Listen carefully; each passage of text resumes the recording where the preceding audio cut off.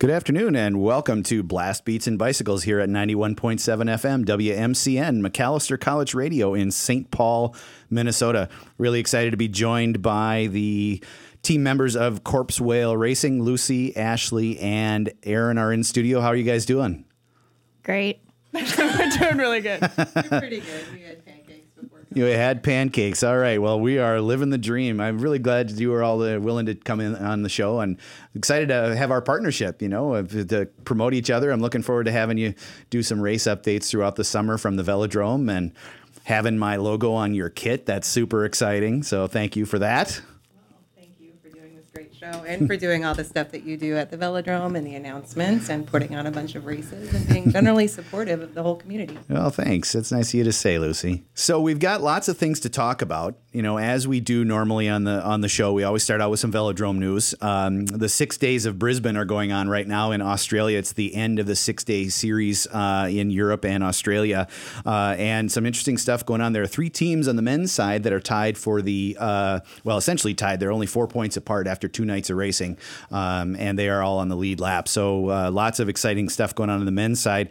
On the women's side, Katie Archibald is kind of running away with things. She's the only one now over 180 points. And she's got about a 22 or 3 point lead, I think, over the next closest racer. So she's definitely asserting her authority on the track down there in Brisbane. Today's the last day. Tomorrow's the last day of racing. Is it today in Australia? Tomorrow? I don't know. It's like they're weird. They're like it's One next day month. ahead. Yeah, it's like next month down there. I don't know. So they could be done and already winter down there. Who knows? And then, of course, the NSC Velodrome, our home here in Blaine, is going to be starting its victory lap season on May 23rd. Are you guys excited to get up there and start racing? Yeah, just as soon as the snow's gone. I don't know that I will be doing a ton of racing myself this year, but excited to support the velodrome, get out there and start doing maintenance Nice. to actually get it up and running for folks. Yeah, and I'm still recovering from an injury that I got last year on the velodrome.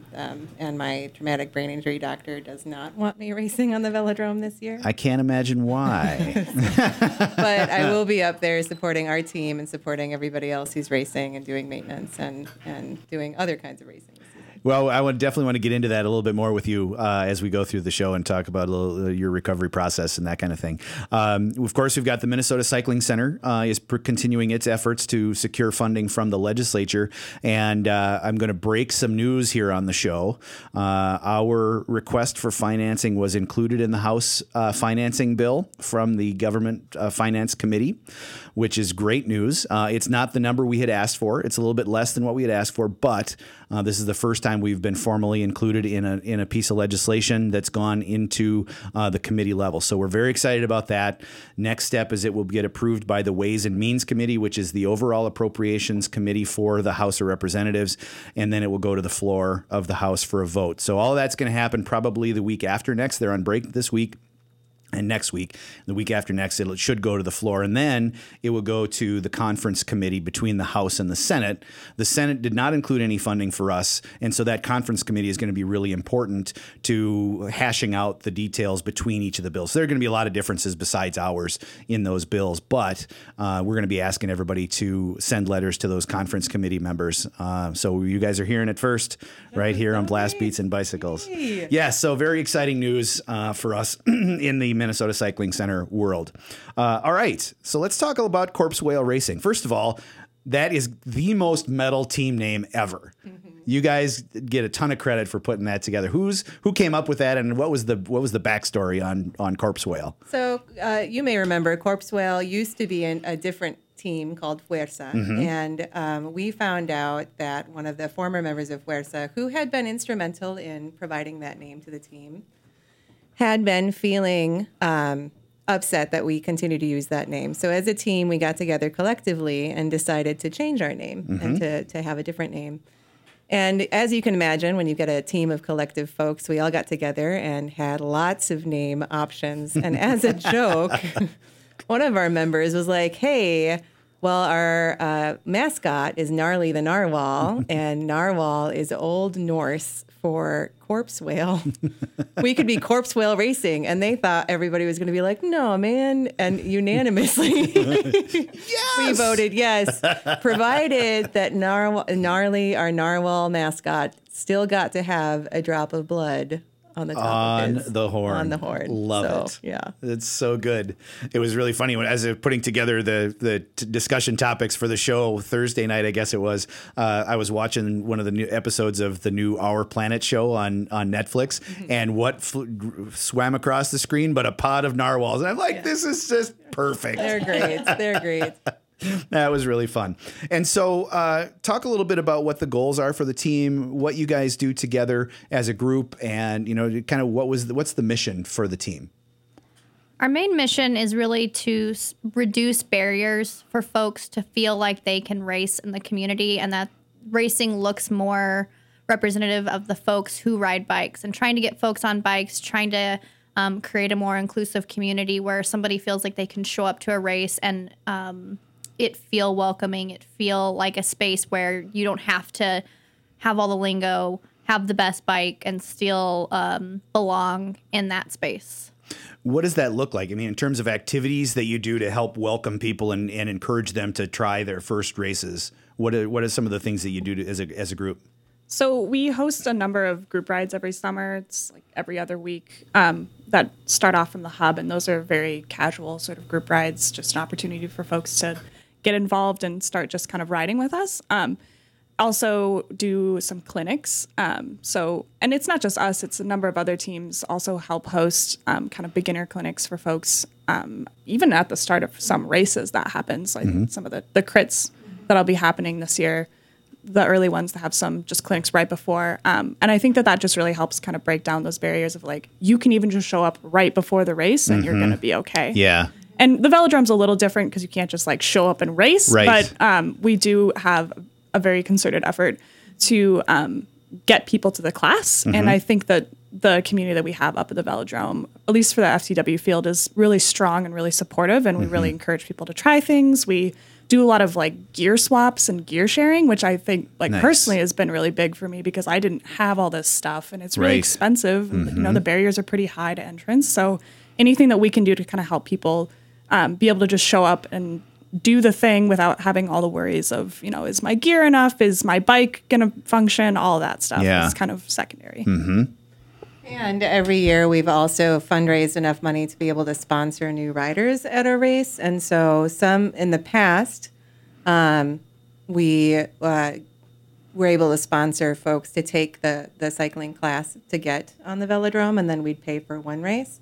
And last year, we ended up paying for several races for new riders so that new riders could feel comfortable to come up and not have the race cost be a barrier to them racing. And we also paid for their bike rental fees.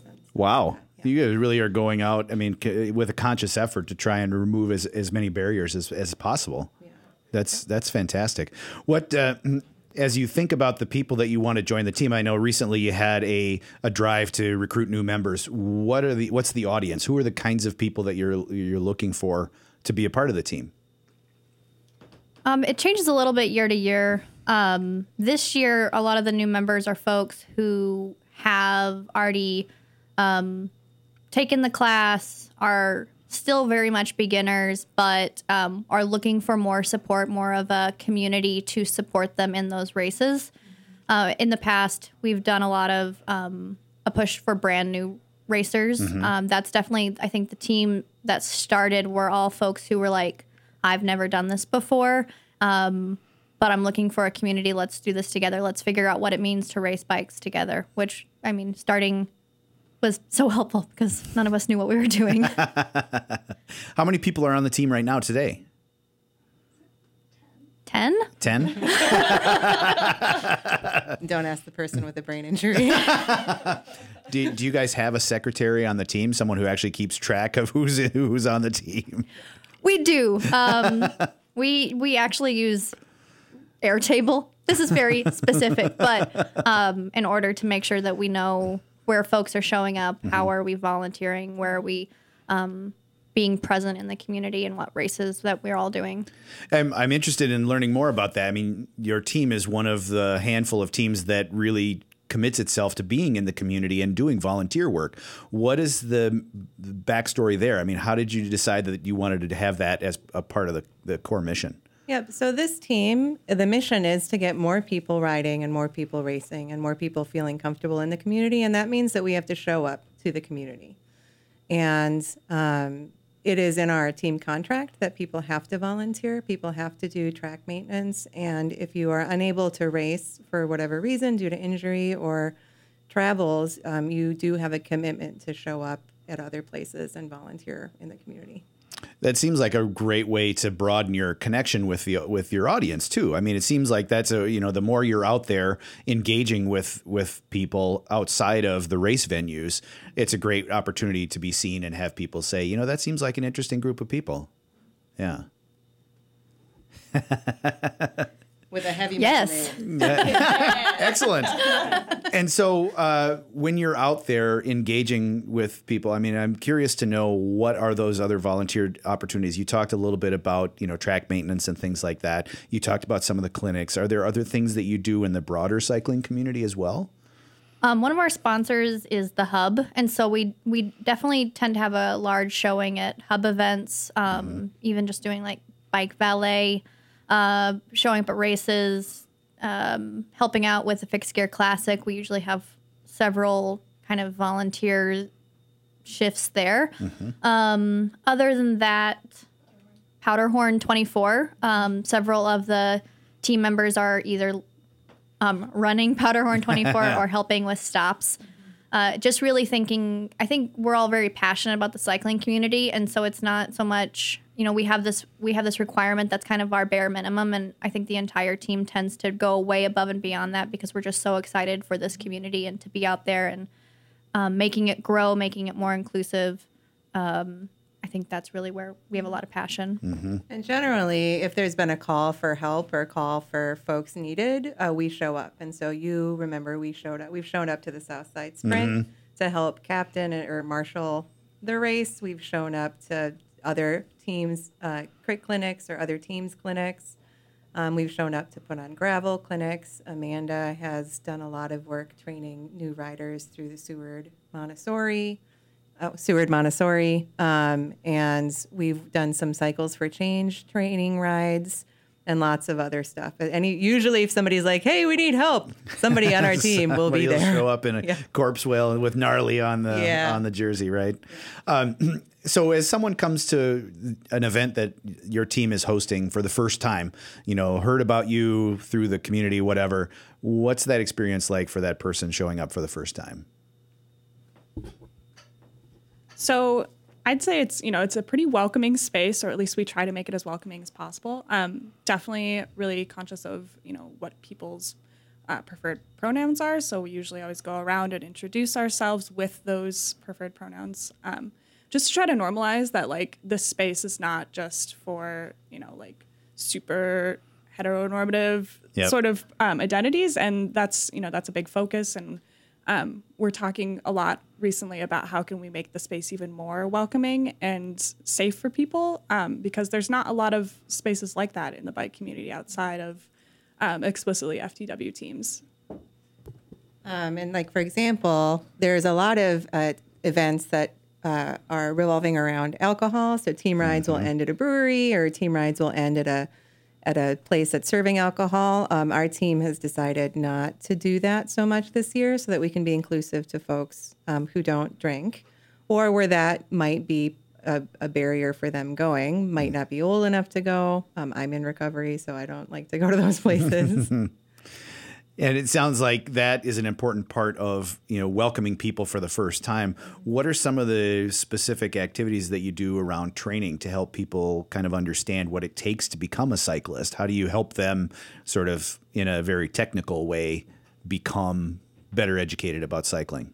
So as I previously mentioned about like gear sharing, we also do a lot of skill sharing. And clinics are also kind of a skill sharing event. So Amanda's been leading these crit clinics on Thursdays.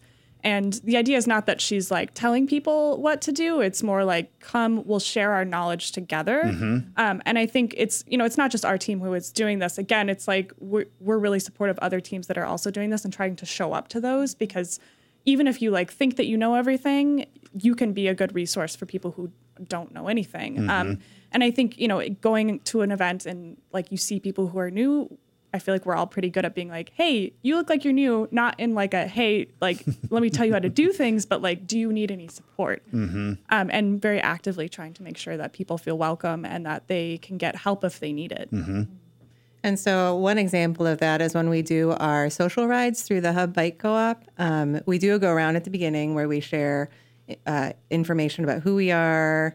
We have codes of conduct, and so we ask folks to adhere to codes of conduct during the ride, mainly being kind to people, non-judgmental, using inclusive language, trying not to exclude anybody, not to call anybody out on their gear or lack thereof.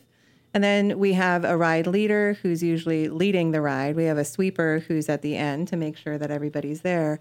And then several other team members will be along the ride to be sort of going up and down through the group and checking in with folks, meeting new people, inviting them to other events, inviting them to the velodrome and stuff like that. Sounds like a prerequisite for being on the team is being an extrovert.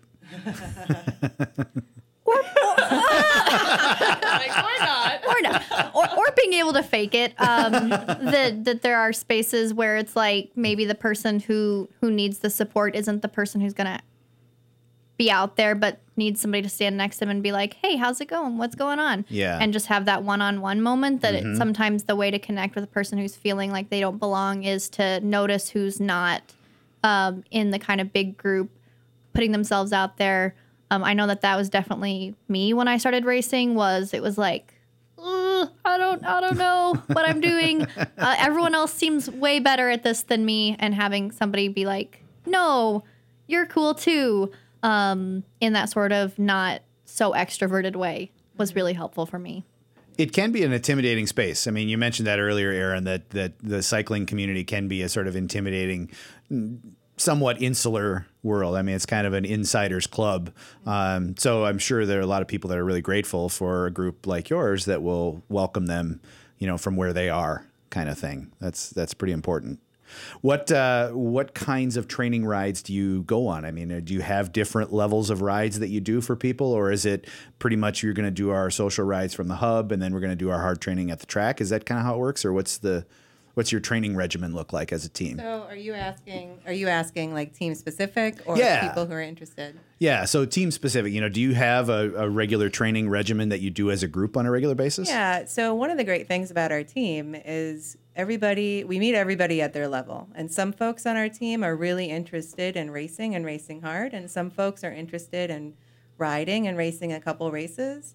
And so we collectively post. We have we use Slack, and we have different channels. And so we have a training channel, and folks can go on there and be like, hey, I'm going to be doing these training rides this week. Anybody want to come? We also have a ride channel. Hey, I'm going to go for a ride. Does anybody want to do a 2-hour recovery ride on Friday? We're going to go get ice cream. Say that a little louder, Lucy. So we're going to go get ice cream. But so it's pretty chill, and we meet everybody where they're at, where they want to go. And so some of our folks sort of partner up and do training throughout the winter.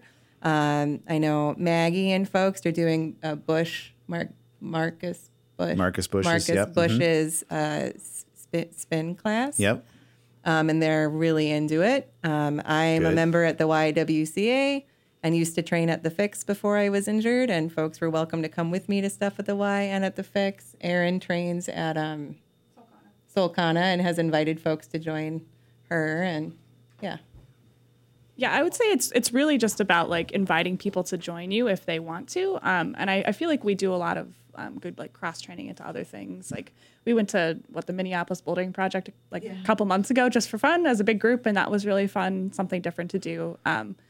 And there's various members of the community that also just post up rides, and I feel like the community is really great about just like openly inviting folks to join them. And I feel like we have a varying group of people that do different things. I would say that the track component maybe isn't as organized as like the actual like rides, just because it is kind of a hassle to get up there, and some people are up there every weekend and some people aren't. So just kind of keeping each other updated and being like, hey, going up, you want to come. And you're obviously very heavily involved in racing up at the track. You have been involved in some crits, some criterium races as well. Are there other races or rides that you do in an organized fashion as a team? I think there are folks doing pretty much everything. Fat bike racing in the winter, some mountain biking, some gravel races, not a ton of road races, but if there's something happening, there's probably somebody who has some general interest in it throughout the year. Not a ton of cyclocross, but now with some of our new members, I think that might change. And so really anything, somebody's probably going to be doing it. I get the sense that you're not just team members, but you're also friends. It seems like you've really built a camaraderie in the team. Absolutely. I think a lot of us, that was almost more important than the racing, was finding a community and finding people to support you and to have fun with. And that racing isn't very fun if you're doing it alone, that it's that moment of celebrating a team member who's doing something and pushing themselves a little farther than they've gone before, or finishing a race is sometimes just as big of a celebration as coming in first. And that was always really important to us, that we were going to celebrate people where they're at and what they're doing that day, not just who's winning that race. Mm-hmm. The obviously putting a team together is an expensive proposition. You've got kit to buy and, races to pay for and that kind of thing. I know you've got a number of sponsors on the team. Talk a little bit about who they are and what they do for you. Great question. So sponsors that we have, the big one is the Hub, which is our shop sponsor. We do a ton of partnering with them, and they really help reduce some of those barriers for us. They've been an incredible partner with us. We view the Cryptid Hair is sponsoring us this year. Spoils of Wear, which is a sustainable clothing on Selby. Moon Palace Books. This is the third year that they've sponsored us. Issy Pedals has been a sponsor from the beginning. We're very excited to keep writing their pedals. And forgetting one.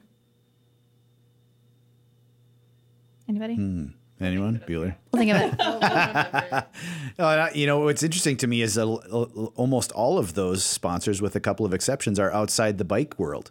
Mm-hmm. A lot of teams you'll see riding around and it's nothing but bike gear on their kits. How did you find some of those sponsors and connect with some of those non-traditional cycling sponsors? Especially in the last couple of years, we've really been thinking about aligning our sponsors with people who we feel like are doing good work, that are co-ops, that are women, trans, femme-owned businesses, and that we are thinking about who do we want to rep and what does that say about the community. The Twin Cities is so exciting and has so many good community partners that we were really excited to find those and just think outside the box. Mm-hmm. Do something a little bit different that's not traditional cycling community related. You guys are passing notes. This is like third grade in here. Holy cow. I have a brain injury and can't remember who makes our kit, but they are also our sponsor. Pactimo is also a sponsor. That's a pretty big one. They're your clothing sponsor, right? Yep. And you guys are about to release your new kit. Have you seen the final designs yet? We have. We're going to be getting it a couple weeks, 2 weeks maybe. So we're really excited about that. It'll look similar to last year's, but some color updates that we're excited about. It's pretty... Snazzy. It's fun. Snazzy metal. Well, anytime you've got blood dripping on a bike kit, that's about as metal as it gets. If you just joined us, you're listening to Blast Beats and Bicycles here at 91.7 FM, McAllister College Radio, WMCN in St. Paul, Minnesota. We're here in studio with the Corpse Whale Racing Team, promotional partners for this year. They're going to be doing some race updates and season previews for the show each week from the Velodrome. And as a extension of that, we're going to be promoting them on the show. By the way, I need your logo still so I can put it up on the website. So you guys got to send me the logo. Off topic, but anyway, we've got a public service announcement that we have to invite all of you to pay attention to. So if you're coping with anxiety, there are some essential anxiety management skills available here at McAllister. What can I do when I have a panic attack in the middle of class? This 4-session group is open to all students, whether you have a diagnosis of anxiety or depression, or if you are stressed and just want some better coping strategies. Tuesdays from 3 to 4 p.m., April 9th through the 30th. So the first one has already started this week. For a required pre-group meeting, contact Mia Nosanow at the Hamry Health and Wellness Center at Nosanow, Nosanow, at macallister.edu. So we've been talking about the Corpse Whale team. There are a couple of other teams in the community that are focused in the racing community that are focused on FTW members. Talk a little bit about what those groups are like to be collaborators with in growing the community, but competitors on the racetrack. Does that change the dynamic when you're out shoulder to shoulder with them? So I can speak to this a little bit. I helped found one of those other teams called Valkyrie Collective Cycling. The second most metal team. Yeah. There's a theme here. I would say that I don't want to say that we're not competitive, but I would say that it comes from much more of like a supportive competitiveness. At least at the track, like we're all really, really supportive of each other. I love riding with the FTW field. It's honestly really inspiring and they're super wonderful. I love being able to support the FTW like 4 and 5 field. And we all just like get up and cheer. We're like super excited when people do really good things and you can like tell that someone's improved. Yeah, I don't know. Lucy's got something to say. So I don't know if you can hear all the chatter that happens when folks are actually racing off of the field. But when you're on the field, you might hear, this happened a lot the last season that I was racing. Like Bree, who is on Coachella, and I were very evenly matched, and we were competing in almost every race. And you'd hear Bree go, "Come on, Lucy!" And I'd be like, "Oh, you got this, Bree! Come on, Bree!" And we'd be cheering each other on while we were actually competing for first or second place. It's a different conversation in men's fields. I can tell you that from personal experience. It's a very different conversation.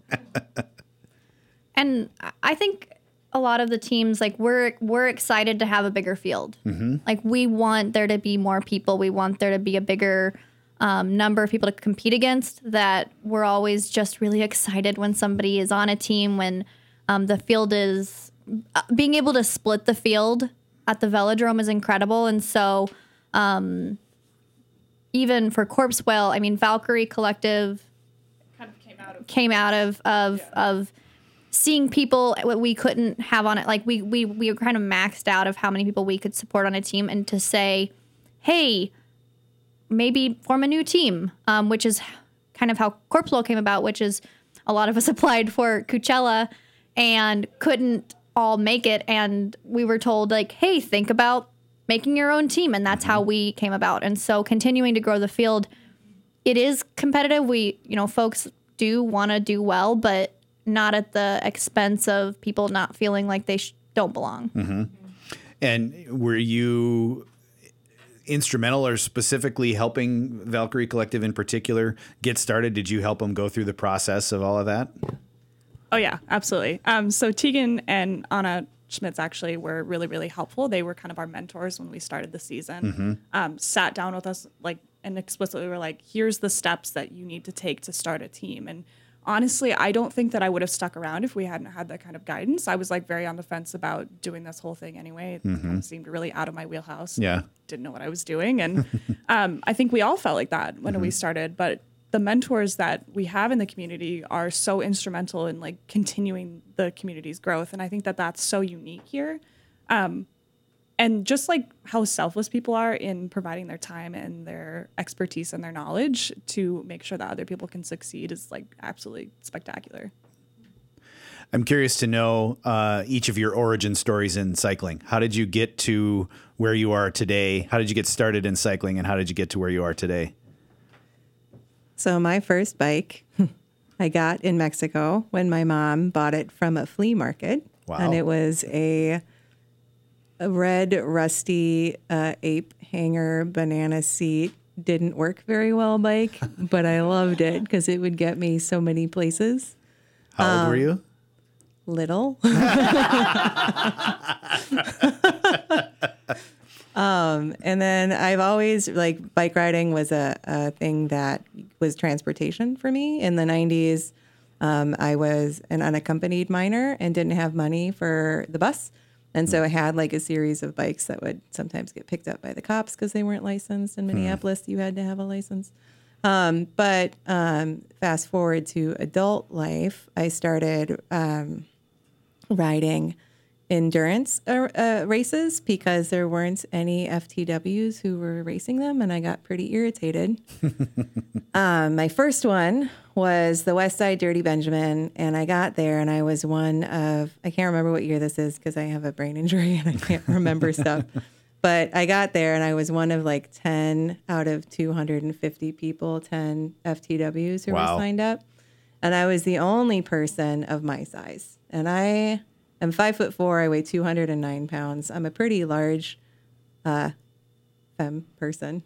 And one person who is a very kind person patted me on the head and said, "Good for you for trying."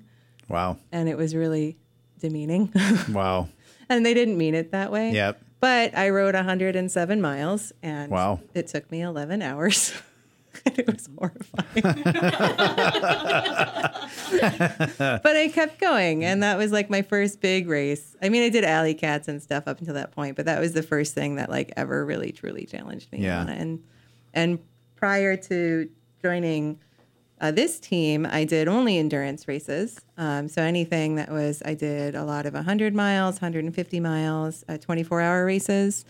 And then one of my racing friends, Ray, got diagnosed with Lou Gehrig's disease. And before he died, I promised him that I would do a thing that scared me every year. And the one thing that scared me was racing on the velodrome. That's how I got here. Wow. Yeah, Ashley, how about you? I am pretty new to racing. I mean, I think I pretty much immediately joined the team when I was trying to start. My first real race was Babes in Bikeland. Babes in Bikeland, yeah. And I showed up and I rode with 3 people I'd never met before. And it was so incredible, people cheering each other on. And I just had this feeling of like, I want to be part of this community. Oh my gosh, this is so amazing. And I saw some folks wearing the Coachella kit. And I was like, they seem cool. So I decided I was going to, and they were like, well, we do track racing. And I'm like, that sounds terrifying. Sure. Sign me up. Went through their process, didn't get on the team, but had this moment of like, hey, here's 10, 12 people who all wanted to do this. Form your own team. And from there, it was all folks who are really passionate about doing something that scared them. And none of us, I think, were super excited about the velodrome. Not super excited, but like very intimidated that this seems so scary. Yeah. But let's do it together. And I don't think I would have ever done the velodrome without them, and not without the team pushing me to do something that terrified me. So I just kind of jumped into racing both feet first, and not great at it, but that's okay because sometimes just showing up is really huge. And it's okay to lose. It's okay to be last. And sometimes being last is a huge accomplishment because you finish the race. Yeah. I remember my first couple of seasons of racing, I just said, you know what, I'm going to finish every race. I got lapped 700 times in a 40-lap race, and I was okay with that just because I was learning and out there and, like you said, overcoming that sort of fear of, a very terrifying experience. What about you, Aaron? Yeah. Okay. So like most kids, I had a bike as a child. I think my first like real bike, we were talking about real bikes, quote unquote, no training wheels, was this like chunky old mountain bike that I got secondhand from my neighbor. So I'm from New Mexico, so you can't really ride like a road bike because your tire would be instantly punctured by goat heads. And we would like, rip around on these like old chunky bikes. And I remember bringing that bike to college. And I actually came here to McAllister. And one summer it like was locked up on the bike rack and then it was taken. And I was like, okay. So I didn't have a bike for a while. I ended up studying abroad in Denmark and I rode a bike the entire time I was there. That was my mode of transportation. And it was incredibly inspiring. And I came back to the States and I was like, oh my God, I'm going to do this. I'm going to like bike all over the place. And I didn't really, because I was still in school. It turns out like you're kind of busy when you're doing that. But one of my first jobs out of college, I actually worked at Lululemon with Tegan. Like, let that sink in. Always kind of blows me away. But she suggested that I apply to be on Corpse Whale because I was like bike commuting and I was like, oh, I really like biking. And I don't know. I was like very on the fence about the whole thing. I was a college athlete, so I was like looking for another kind of team space. Had never done any bike races really before. I'd done like one triathlon, which doesn't, feels like it doesn't really count now. Everything counts. Right. And so I ended up applying to Corpse Whale. I actually didn't get on Corpse Whale initially. Started a team with some other people, just like kind of how Corpse Whale came about. Been racing for a couple of years now. Now I'm on the team, and like Ashley, I can't really believe that I'm doing this thing because I'm not someone who tries lots of like crazy stuff. I like want to be that person, and like people are like, oh my gosh, you're doing this crazy thing now, and it kind of blows my mind. I'm like, oh yeah, I am doing that, huh? Yeah. I'm curious. You talk about being inclusive, yet there's a structure around the team that limits the number of people who can functionally be a part of the group. How do you balance that, need to bring people in and cultivate that with the need for the team to be sort of cohesive and functional? So we've limited our membership to a group that's small enough that we can support everybody on the team. But we also support a lot of other teams by showing up to their events, and we try to sponsor folks outside of the team. And so, the folks that we sponsored last year and paid for their races, they weren't on our team. Wow. They were either new riders, they might have been on a different team and needed some help paying for the races, or not on a team. The folks that we sponsored in the past getting into the class, they also weren't on our team. They were new riders. Wow.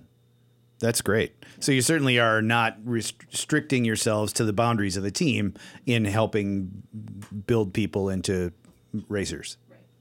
Yeah, I think a lot of our events are definitely focused on the community outside of the team. That there are things that we do with the team, but most of our events, our rides, they're open, and we're trying to bring people in. We're trying to get them connected where it makes most sense for them to be connected. As you start to think about the 2019 racing season, each of you has a different sort of approach to the season, especially this season. And Lucy, with your brain injury, where are you with your cycling, and what are your plans for the season this year? Yeah, so last year was a bummer because I had big plans. I had trains pretty hard all year because I was going to do the day across Minnesota. It was my big race. And I had several other endurance races planned and track races. And I crashed during training at the velodrome and got a brain injury, fractured a rib, and got a fracture on my pelvis. Ooh. And was out of work for over a month, and then was supposed to be out of work for 3 months, but couldn't afford to not be working. Wow.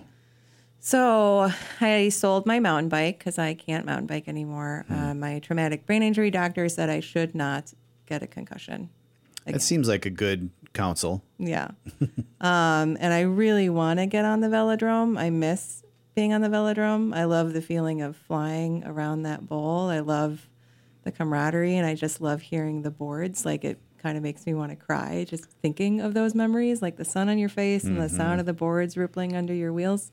I don't think that I can get on during a race. I might try to get on. We'll see, just by myself. But it's a hard thing to come back from. Have you been on the bike at all? Yes, I couldn't ride this winter because I couldn't hit my head. I rode a couple miles before winter hit. Just a couple of very short rides, which were hard. My brain doesn't respond the way that it used to, and like when I have symptoms when my heart rate elevates, and then sometimes the symptoms are just me having a delayed response. And so I ride with other people. I did my longest ride ever, not ever, but Since the injury. since the injury. Yeah. Friday, the before Friday, and I had a friend come with me to make sure, and we rode. I was trying to get to Stillwater, but ended up only doing 40.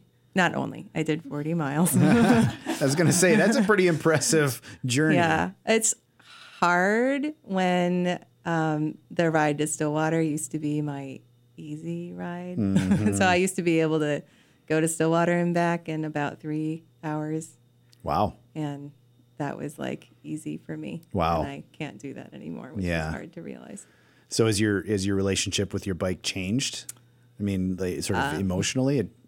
I mean, my track bike is still hanging in the garage, and I haven't touched it since the crash, Yeah. other than to realize that it's totaled. So, That's too bad. Yeah. That's too bad. but So what are yeah. you thinking for this summer? What are your goals relative to cycling? I'm gonna do Riot Gravel, and I signed up for the 33 mile, and I, in previous years, have ridden my bike to Riot Gravel, raced Riot Gravel, and ridden my bike home. I will not be doing that this year. I don't understand people like you. You know, I don't either, and I am me. So I'd like to do a century. I'm going to do Riot Gravel. I'll probably do some long rides and do a lot of support at the velodrome. That's great. That's great. Ashley, what about you? What are your plans and thoughts and goals for the summer? We'll see. I had about 2 years of trying to figure out injury stuff after an accident where I had some bulging discs in my neck and a torn labrum in my shoulder. It took about 1.5 years to diagnose. Wow. And so sometimes that means that I have a hard time putting pressure on my shoulder still. I have to watch it. And so I'm trying to come back this year and actually race. I did one mountain bike race last year. And so just trying to play it by ear and see what I'm physically able to do without being in pain for the rest of the week. Because sometimes you can do something, but you're going to pay for it. And how much can I pay for it? So hoping to do crits and mountain biking on my fat bike is kind of the plan. And we'll see how everything else goes. What about you, Aaron? I wish that I was cool like Lucy and could stand to ride more than 30 miles, but turns out I'm with you. Shut it. You're totally cool like Lucy. yeah, definitely not one of those people who loves super long endurance rides. So track is great for me because I love speed and going around very quickly and being done. So definitely going to focus on track this summer and just try to enjoy every last minute of it. Pretty bummed that it won't be around for some amount of time, hopefully, fingers crossed. Yep. But yeah, I don't know, just trying to embrace it and let myself have a little bit more fun. I think I've been a little stressed out about track riding in the past, just putting myself under undue pressure. And I really want to just be willing to kind of be bold and race hard and have fun. I do want to try some cyclocross this fall. I'm saying it now so that I can be held accountable.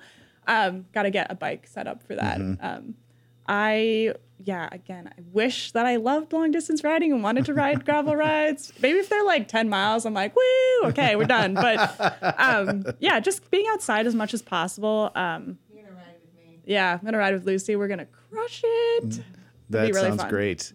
It seems like the team is really welcoming and open to lots of different activities. You've been focused on the track for a long time. What does the future look like for the team? I mean, after the track is closed this season, where do you feel like the team will go? I think that's still up in the air. Depending on at the end of the season, where do we still have energy to kind of make that move? Are we going to switch to a more open kind of not discipline specific team? I would be very sad for it to go away. And I'm myself am cautiously optimistic that we will still have folks who want to continue to find spaces for us to make sense in the community. But that wouldn't look the same as it does now. And so I think we're still kind of in conversations to figure out what is it going to look like, or where are folks wanting to put energy.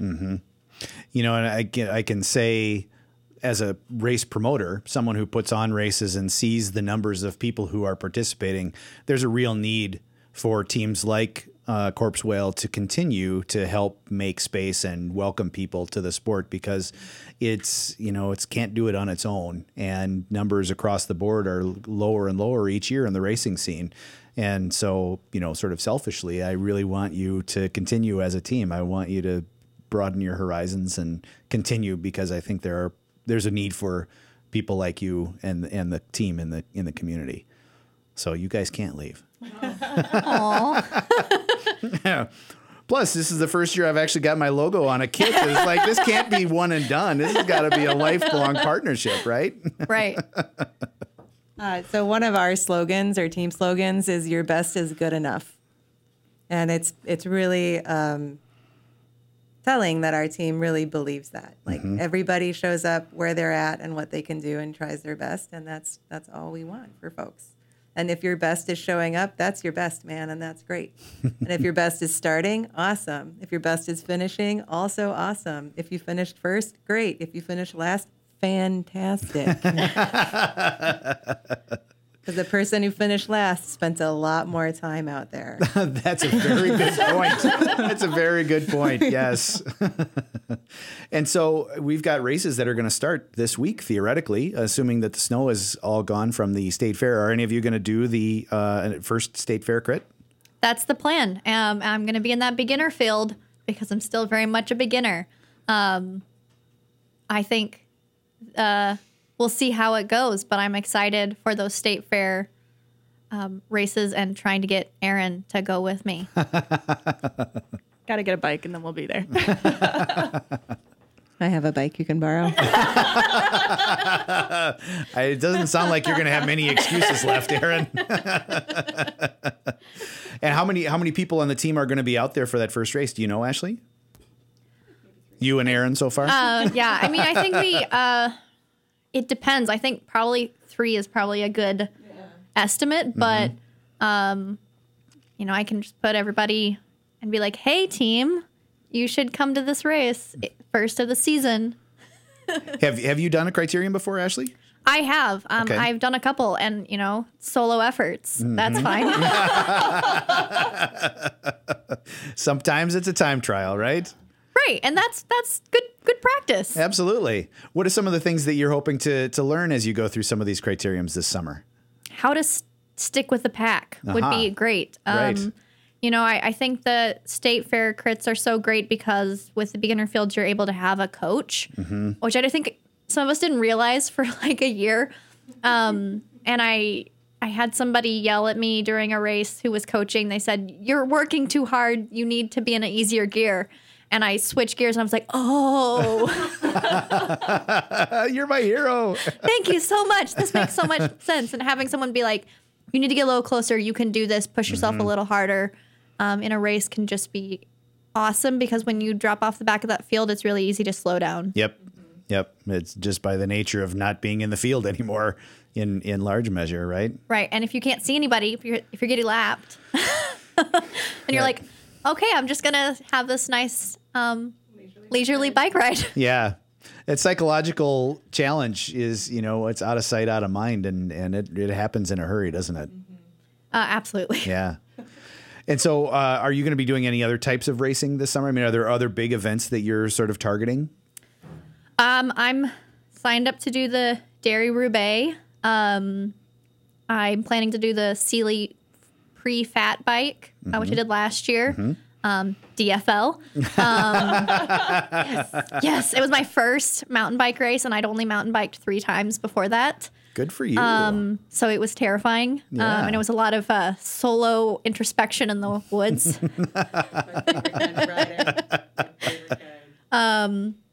Also doing, I think we're all doing Raya Gravel. So I got a fat bike last year, and I'm really enjoying that and taking that out. It's a lot less pressure on my shoulder, so I've been doing quite a lot with that. So Did you get a cake bike? I don't have No? one. No, I got a demo bike from a fleet, Nice.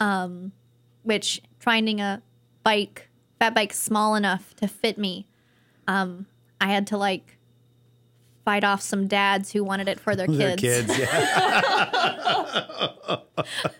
yeah. Well, Ashley's a giant. They had giant children. and Aaron, what about you? What are some of the goals that you have in terms of rides and races to do this year? I feel like I don't have as maybe concrete of goals other than stuff at the track. I definitely am going to sign up for Riot Gravel, ride that. I'd like to try some cyclocross races. I watched a ton of cyclocross this last fall and had so much fun heckling people. I'm not very good at heckling, but I'm really good at saying lame motivational things. So really excited to be on the other receiving end of that. Yeah. Oh, yeah. Heckling Yeah. kindly. That's Yeah. a trick, isn't it? Yeah. Somebody gave me a megaphone at Donkey Cross, and yeah, that was like the real best time of my life. I had so much fun. And as you think about the people who are coming onto the team this year, are there some people that you're particularly excited about seeing out there and racing? Are they going to be mostly focused on their own riding, or is it going to be a lot of racing people as well? So my former teammate, now another new teammate, Maggie, is coming back from a pretty serious injury and is going to be riding a lot this summer. And I'm super excited to see them just come into their own this summer, because it has been, a uphill battle for them to like be healthy again. Yeah. And I'm just really excited to see what they do. How many new people are on the team altogether? I think it's 4. Hard molly count. So it's Aaron, Maggie, Cadence, Hannah. I think that's it. Yeah. Welcome. That's not it. They're great. Everybody's great. Everybody's great. And so how often do you get together off the bike? I mean, do you guys spend a lot of time together off the bike? We meet monthly, formally, and then riding and doing things and doing rides happen pretty regularly. Aaron and I live half a mile from each other, so that's awesome. St. Paul is great. Easy way to start a ride. Right. Whose house are we going to start the ride from? Right. Excellent. Well, it's been fantastic having you guys in the studio. It's really been, I've really enjoyed getting to know you in more detail and the club. I'm really excited for our partnership throughout the summer. Have you started thinking about what your race reports and your recaps are going to be like in the summer? They're going to be great. Super interesting. Yes. Engaging. Everyone's going to be on the seat of their pants. Right. Is that the Their right? bike shorts. On their bike. They'll be on their bike seat. Okay. Shorts will be coming from our bike seats. I'm gonna hype that. It's gonna be so good. We probably should talk about the structure of that, shouldn't we? We should, really yeah. haven't talked about it. This could just be complete freeform. I'm just going to turn on the recorder and walk away and Super interesting. see what happens. Yeah, that'll be great. You would come to a recording of me pretending to be my bike seat and giving you a ride. It's gonna be a living art piece. There'll be interpretive dance, which I really don't know that will transfer well It's to the radio. Great for radio. Well, that'll be perfect. I always do a schedule of events at the end of the day, and I could not find the date for Riot Gravel. When is it? You guys are all doing it. I think it's May 17th. May 17th. All right. It's mid-May, Mid-May. a Saturday in mid-May. I have it on my calendar. It's not May 17th. Is it the last week in May? Hold on. We'll find out and we'll put it on the website. Yeah. And how do people learn more about the team? Where can we send people to learn more about what the team's doing? So you can check out our Facebook page or our Instagram. I don't think that we have a website. Not at the moment. We don't have a website. Yeah, don't look for a website. Check out the Facebook page. We usually pretty much always have events posted on there. Great. And usually one team or another makes a recurring, event for the velodrome that pops up every Thursday, so you can be reminded to come out. It'd be really great if folks can come out and help support this last season at the velodrome. Just, we want it to be fun. We want it to be enthusiastic and energetic, and we want people to come and ask us questions about it. Take the track class if you can. This will be your last chance for a while. Try something new. Excellent. And if you have kids, do Velo Kids. Right. Velo Kids and juniors. Are you going to be a part of the Velo Kids program? Are any of you going to be in working on that? Yes, I don't know who, but I think Amanda's teaching the new rider class, helping teach the new rider class. Fantastic. And I think also helping with Velo Kids. Great. Excellent.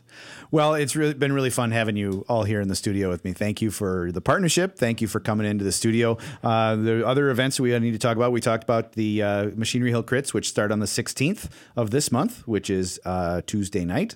Then 30 Days of Biking has a Thursday group ride, their weekly Thursday group ride on April 18th. The Meesville 56 is coming up on April 27th. The Ironman bike ride is coming back after a year hiatus on June 15th. And then, of course, the Southside Sprint is on July 21st. And as part of 30 Days of Biking, Perennial Cycle does a pastry ride every Saturday in April. And you can go into their Facebook events. The ride location is usually a secret. But Luke Breen, the owner of Perennial, will provide a pastry to every person who shows up. That sounds like a perfect opportunity. What time do they start? They start at 9 a.m. from Perennial Cycle. Okay. Well, thank you for making sure that I know about that. That sounds like a perfect side trip on my way to the studio every Saturday morning. Yeah. All right. Well, we're going to take ourselves out, as we always do, with a little bicycle races. Thanks, everybody. Bicycle, bicycle, bicycle. I want to ride my bicycle, bicycle, bicycle. I want to ride my bicycle. I want to ride my bike.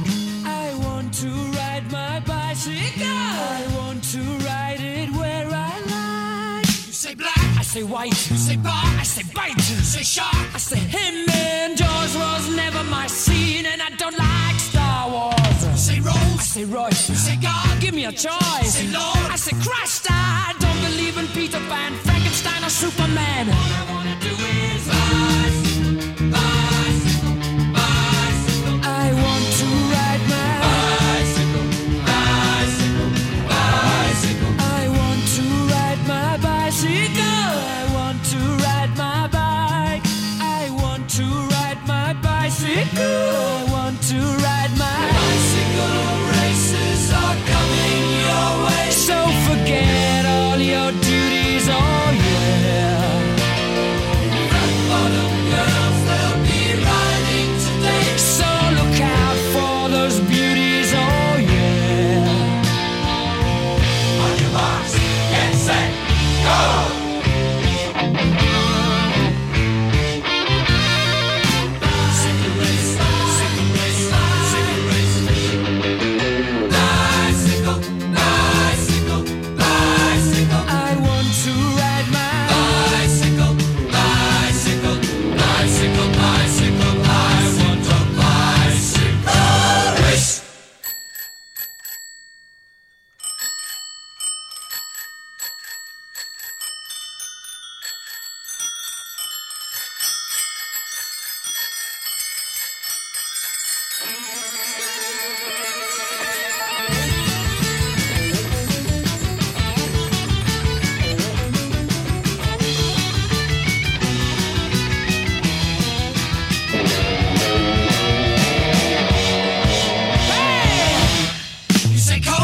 You say John, I say Wayne, hot dog, I say cooler man. I don't want to be the president of America. I say smile, I say cheese, Cartier, I say please, income tax, I say Jesus. I don't want to be a candidate for Vietnam.